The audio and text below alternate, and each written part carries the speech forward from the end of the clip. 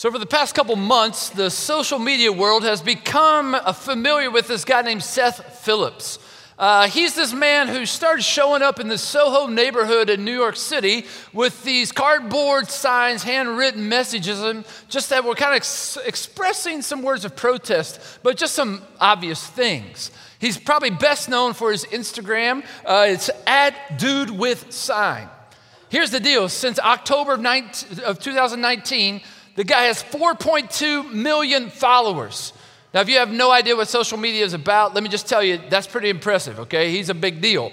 He's an influencer, as they would say.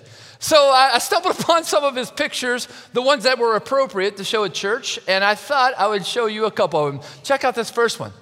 Stop replying all the company-wide emails. Raise your hand if you agree with my friend Seth. Oh, my goodness, yes. If you send reply all to company-wide emails, stop. Stop, please. For the love of everybody in your company, stop. All right? Check out this next one. Charging $15 for a bowl of lettuce should be illegal. I mean, here you are trying to eat healthy, and it costs you more than if you just get some greasy, sloppy hamburger, right? So it should be a crime. Next one is this. Stop standing up when the plane lands. Oh, my goodness. So my family and I took a little vacation around the holidays. We were in the very last seat of the entire plane, 350 people in front of us. Before our tires went, screech on the runway, people started standing up, grabbing their bags. I said to my family, sit down. We got hours before we're going to make it to the front. Put your bag down, relax, drink another water. We'll be fine, okay? One more. Here's the last one. No one cares which Disney character you got, okay? If you're on social media, nobody cares. Quit playing those stupid games and posting about them, right? Okay? Oh, yeah, funny. I see you are there. Pumbaa. Okay, well, it's better some princess, I guess. Oh, man. Anyway, we're looking for more volunteers now in the media ministry. So see me afterwards. I'll get you in, okay? Well, today we're just going to continue our journey through the book of John, and congratulations, we made it out of chapter 1. Let's give us ourselves a wow. Woohoo, we made it to chapter 2. People keep coming up to saying to me, like, I'm so glad we're walking through the book of John. And I say, I hope you feel that way in July and in October, because we're still going to be in the book of John. There's a lot of good stuff in here. We are doing this because we don't want to just understand. We actually want to learn how to live and love like Jesus. And the book of John has all kinds of great examples. In fact, chapter 2 is going to begin to show us some signs that everything in chapter 1 that was said about Jesus is actually true.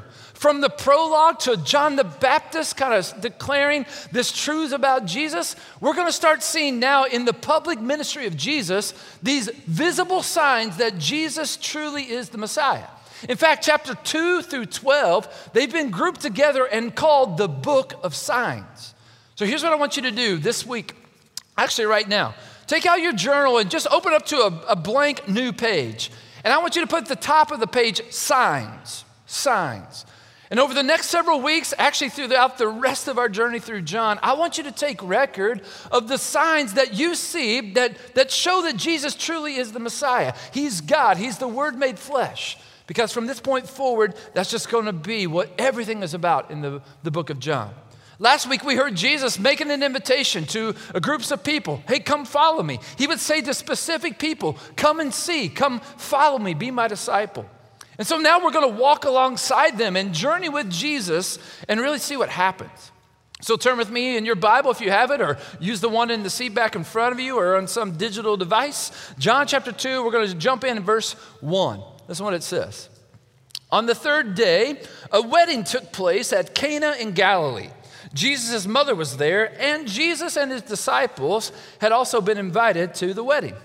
John says that this happened on the third day, which what he's saying is from the moment John the Baptist said, hey, that's the Lamb of God who takes away the sin of the world. From that moment to this wedding has all happened actually within 7 days, a week. I mean, sometimes when we read scripture, it feels like all these years are compressed into one sentence, or opposite, like, sins, it takes place over a short amount of time. But this is the context of that. The disciples who are with Jesus in this moment are not 12, just 5, the first 5. That's Andrew and John, the author of the gospel. There's Peter, Philip, and Nathanael. All these men were from the same kind of area, the area of Galilee. And this small area, like there's the town of Nazareth where Jesus was from. And there were about 500 people that lived in Nazareth. This little town of Cana was actually a little village outside of Nazareth where the shepherds lived. And they estimate maybe about 50 people lived there. Here's the reality of small towns. When you're from a small town, everybody knows everybody. Can I get an amen from those of you who have lived in a small town? You know what I mean, right? And so what happens is this unidentified couple, they're getting married and everybody in town is invited. John says that Mary, the mother of Jesus, was there. He doesn't call her by name. He never uses his name, but she's there. Also, Jesus and the disciples were invited. They weren't just crashing this wedding party, okay? They were actually invited because they were friends. Some people believe that Mary may have even been related to this couple getting married, and she may have had some responsibility for throwing this big party. I learned some things about weddings in the first century. First of all, they were funded by the groom, which as a father of 2 daughters, I'm going to preach this passage for years to come until both of those girls are married and the groom is paid, right? The festivities around a wedding actually lasted a whole week, maybe even longer. And hospitality was a big deal in Judaism in the first century. In fact, there was such a shame culture that everybody just kind of had this sense of responsibility, especially when it came to hospitality. And so John notes that Mary, she's there, and she has some trouble that comes up. Let's pick it up in verse 3. It says this: when the wine was gone, Mary said to Jesus, "They have no more wine." "Woman, why do you involve me?" Jesus replies, "My hour has not yet come."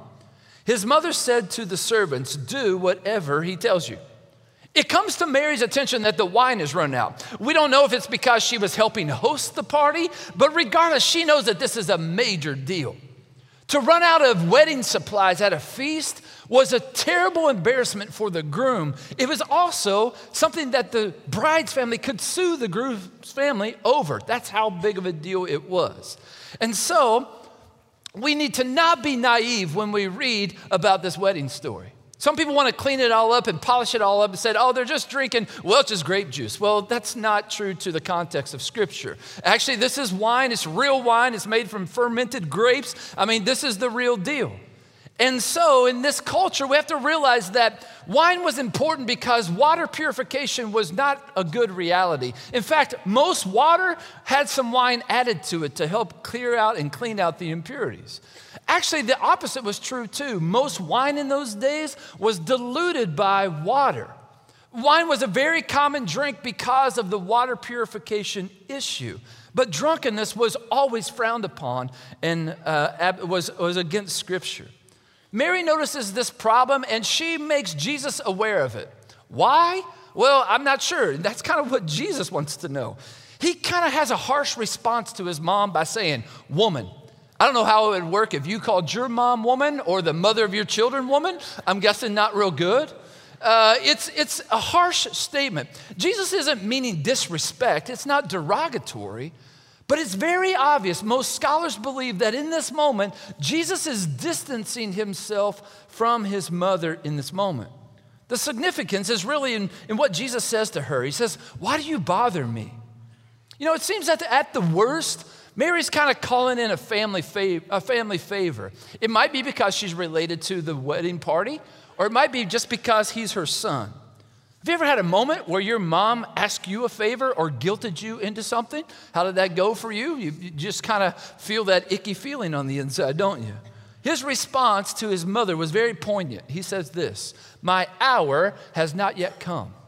Whenever you hear Jesus talk about the hour or his hour in the Gospel of John, he's talking about the mission God gave him to come and save the world, to be a sacrificial lamb for the sins of the world. Jesus knew his ultimate purpose wasn't just to go around solving catering crises at weddings, okay? He knew he had one mission, and that was to die on the cross. Tonight when you watch the Super Bowl, you're not going to see a guy holding up a sign that says John 2:10, Jesus turning water into wine.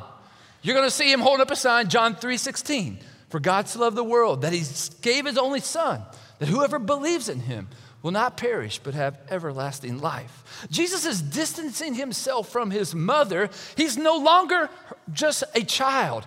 He also is nobody's puppet. He's saying, I have one purpose, and that's to honor and obey the will of my Father in heaven. He sent me here with a clear purpose. He was starting his public ministry, and he wanted to make very clear to everybody he takes orders from no one other than the Father. I think this moment is very similar to that moment where Peter, one of Jesus' disciples, kind of steps into Jesus and says, hey, bro, I'm not going to let you die. And Jesus says, get behind me, Satan. I think Jesus is wise. He knows not to call his mom the devil, but like the intensity is equal. That's on one extreme. I think on the other extreme is this. We see the faith and dependence that Mary had in Jesus. Remember, she was the one, the very first one, who was told, this baby that's going to be born to you is from God. It's a miracle. And he's just not any ordinary child. He's the Messiah, the one that's been prophesied. And he's a very important person. He has a grand purpose. Practically speaking, most scholars believe that Joseph, the father of Jesus, was much older than Mary. And they believe that he probably died about the time Jesus, right after his 12th birthday. And so for the majority of Mary's life, her whole dependence and livelihood was based on the providing of her oldest child, and that's Jesus. Both Matthew 13 and Mark 6 refer to Jesus as the carpenter from Nazareth, not the son of a carpenter. And it tells us that Jesus had fulfilled his responsibility to his mom and family by providing for them. Mary had grown to depend on her son Jesus for all kinds of her practical needs. Her confidence in him was strong. She knew that he could help, and she knew that he would help, and so she asked him. I think this is a beautiful picture of one of the guiding principles that we're trying to lean into as a church. The first guiding principle is dependence on God. And Mary had a deep dependence on Jesus. She relied on him in this moment of desperation. And she just is content to let it just rest in his hands. And she says to the servants, do whatever he tells you to do. So let's see what happens in John 2:6. It says, nearby stood 6 stone water jars, the kind used by the Jews for ceremonial washing, each holding from 20 to 30 gallons. And Jesus said to the servants, fill them with water. So they filled them up to the brim. And then he told them, now draw some out and take it to the master of the banquet. They did so, and the master of the banquet tasted the water that had been turned into wine. He did not realize where it had come from, though the servants knew where it had come from. Then he called the bridegroom aside and he said, everyone brings out the choice wine first and then the cheaper wine after the guests have had too much to drink. But you have saved the best until now. There are some powerful moments happening in this moment, both practically and theologically. I kind of want to speak to both. Practically first, Jesus met a huge need. He's provided wine. He saved the groom from horrible embarrassment and even liability. He provided wine, lots of wine, 150 plus gallons of wine. And it wasn't just any old wine. When the master of the banquet tasted it, he's like, wow, this is the best wine I've ever tasted. It's the choice wine. He wasn't aware of where it had come from, but he was perplexed why the host of the party would save this best wine for the end. That was against what was usual. As scripture records, at a normal banquet, what would happen is the best wine would be served first. And then after people were inebriated, they would bring out any old wine because any old wine would do. But the wine that Jesus produced was the best wine. The servants had filled the stone jars up to the very brim, John says. And that's so that no deception was in play. They weren't just like a little water, a little wine, and poof, like maybe it tastes like wine. No, this was the real deal. They had filled the jars up and obeyed the instructions of Jesus. And I'm sure they were just as shocked. They're like, we took these stone jars, we filled them with water. Now he says it tastes like wine. They're just scratching their head like, what happened, right? Well, Warren Wiersbe says this great statement. He says, wise is the couple who invites Jesus to their wedding. I mean, if you're planning a wedding, it might be a good idea to invite Jesus in case you run short on chicken or rice or wine, right? He's pretty good in a pinch, it looks like. But I think his presence at this wedding is much more significant than avoiding some catering disaster, right? I've done a lot of weddings. And in every wedding I do, I try to reference this moment in the life of Jesus, his first miracle at a wedding in Cana of Galilee, because I think his presence there says something about how important marriage is. Marriage throughout Scripture is always held in high regard, and Jesus being there is an affirmation of that. Hebrews 13:4 says that marriage should be held in high honor among all people. And I think Jesus is describing there, demonstrating that. Theologically speaking, though, there's also so much happening in this moment. First of all, Jesus made water into wine. That is creative. And that just goes to show that his presence and participation when the world was spoken into existence, that he's God because only God can do something like that. He displays his power as God in this miracle. He can make something happen when we depend on him. He's capable. Nothing is too big for him. Next, Jesus has already alluded to his purpose here on earth when responding to his mom about his hour. He came to replace this old system of purification with the new wine of justification. These 6 stone jars, they were used in the purification process that the Old Testament law outlined. The water in these jars was used for washing hands, for washing feet, for washing the plates and utensils before the meal and actually after the meal, cleaning up. And Jesus is replacing this water of purification with justification. He's replacing these empty works of Judaism and the law with his sufficiency in making us holy, pure through the atoning sacrifice of his life on the cross, his death on the cross. Jesus can take our dirty, sinful past and make it pure, make it beautiful, make it clean.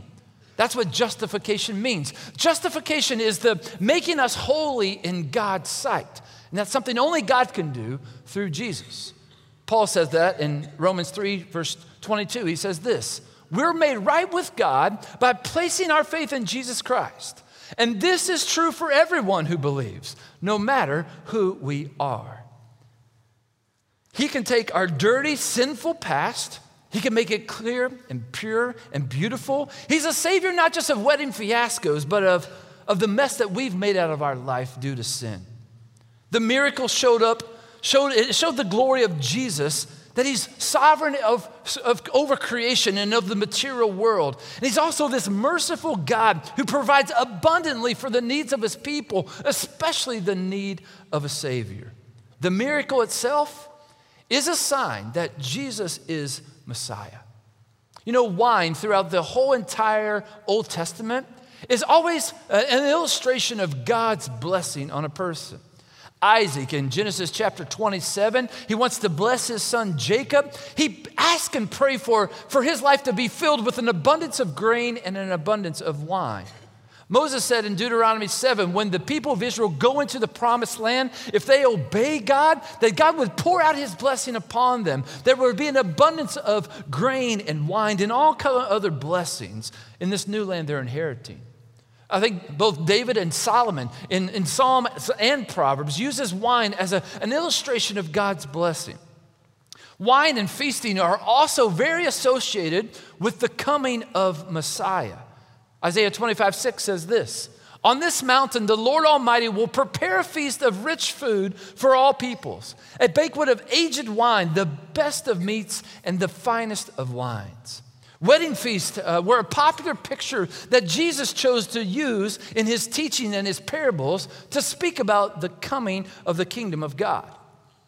All throughout the book of John, John records these signs that are proofs that Jesus is the Messiah. And this wedding presence and miracle is just one of the first. Look at some of the others. Changing water to wine, healing an official son, healing an invalid, feeding the 5,000, walking on the water, healing a man born blind, raising Lazarus from the dead, even his own death and resurrection. Those are just a few of the signs that John shows us and points to. This is Jesus. In each of the signs, John includes the emphasis. It's on the way the sign reveals Jesus' messianic character, the exceptional and striking nature of the feat accomplished by Jesus, especially in the large quantity of wine, and also in the high quality of the wine in this moment. D.A. Carson says this: Jesus' miracles were never simply naked displays of power, still less neat conjuring tricks to impress the masses, but instead signs, significant displays of power that pointed beyond themselves to the deeper realities that could only be perceived by eyes of faith. By this first sign, Jesus declares his glory. It's the glory of the one and only, the one who came from the Father, full of grace and truth, like John 1 verse 14 says. He helped out in a time of need, but this miracle pointed to him as Messiah. And listen how people responded. Look at verse 11. What Jesus did there in Cana of Galilee was the first of the signs through which he revealed his glory, and his disciples believed in him. John identifies this as the very first miracle Jesus performed. And that's important because there's some apocryphal literature out there that has some fanciful stories, like one of Jesus playing in a sandbox, and he puts some mud and some sand and some clay together and kind of breathes his breath in, and poof, this bird appears and flies off into the distance. There's really no biblical proof for that. It's a fanciful tale. But Jesus, these are signs that we're reading that actually are proof that Jesus is the Messiah. John says this is the first one. And then a little bit later, he'll say this is the second one. But for the rest of them, he doesn't number them anymore. And I think what he's saying is that everything about the life of Jesus, everything about his ministry is proof that he is the Messiah. No, the world will want to disprove the miracle, or they'll just want to fixate on the miracle. But the importance is on the lesson to be learned from the miracle. It's if John is saying, like, this is obvious. Jesus is the Messiah, and he's holding up a big sign for us to know. Be looking for those. They're proofs that Jesus is who he says he is. They're signs. You might want to take some notes on that page you've labeled signs at the definition of a sign. Here's a couple. A sign directs attention away from the unusual nature to the meaning and significance it points to. Another part of a sign is this. Signs are proof of the divine authority of Jesus and the worthiness of believing and following him. They reveal the glory of God in the person and ministry of Jesus so that we will believe in him. So what can you and I take away? What can we learn from this miracle and moment in the life of Jesus? Well, let me help us process that by just asking 3 questions. Here's the first question. Who do you go to when you're desperate? The first person Mary turned to when she realized there was no more wine, she turned to Jesus because she knew that he could and that he would help. We see the glory of God displayed by Jesus in this miracle because only God can do something like this. This is one of those greater things that Jesus said that Nathanael would see when in chapter 1 he invited Nathanael to follow him. God's compassion and power are both revealed by Jesus caring enough to help and to perform this miracle. His glory is on display, and it's recorded for you and I to look at and know so that our faith would grow in him and that we would turn to him when we're in need, when we're desperate, when we're empty, when we're hopeless. So invite Jesus not just to your wedding, but invite him into your life. Invite him into your marriage, into your work, into your school, into your team, into your neighborhood. God, his presence and power through Jesus can fill the emptiness and can provide help when you need it the most. Obviously, our most desperate need was the need of a Savior. And Jesus, not only did he show up, he came through in meeting our greatest need. He loved us at our worst, and he performed the greatest miracle in our life by saving us from our sins. I love how Paul describes this in Romans chapter 8. I don't know how you learn best. I'm an auditory learner. So maybe in this moment, just maybe close your eyes and listen. Maybe you're a visual learner and you need to just watch the words on the screen as Paul describes what Jesus has done in our behalf. Listen to these words. Paul says, so what do you think? With God on our side like this, how can we lose?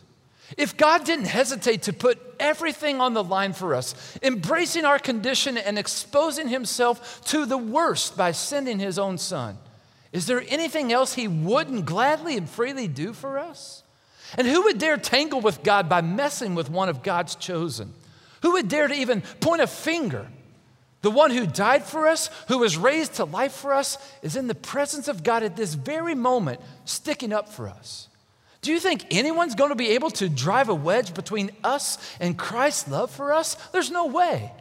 Not trouble, not hard times, not hatred, not hunger, not homelessness, not bullying threats, not backstabbing, not even the worst of sins listed in Scripture. None of this phases us because Jesus loves us. I'm absolutely convinced that nothing, Paul says, nothing living or dead, angelic or demonic, today or tomorrow, high or low, thinkable or unthinkable, absolutely nothing can get between us and God's love because of the way that Jesus, our Master, has embraced us. So trust in Jesus for salvation and trust him for every other thing that you might need. He loves you and he's completely capable. The second question is this: how have you seen God work in your life? Do you recognize how God is at work in your life? I think there were only a few people who got to actually witness that miracle that day. It was the servants. They were the ones who had a front row seat at what happened from the water jugs to the wine. And when they saw, they believed. They obeyed Jesus, his instructions, and it allowed them to witness and experience this miracle. You have a front row seat to the miracle and to the work of God, his glory being displayed in your life. The signs of Jesus' identity will always force us to recognize Jesus' God-sent authority and also to make a faith-filled decision. His glory will become more and more evident as he continues to reveal himself to us. And so we must look with eyes of faith. Don't miss Jesus. Look for him.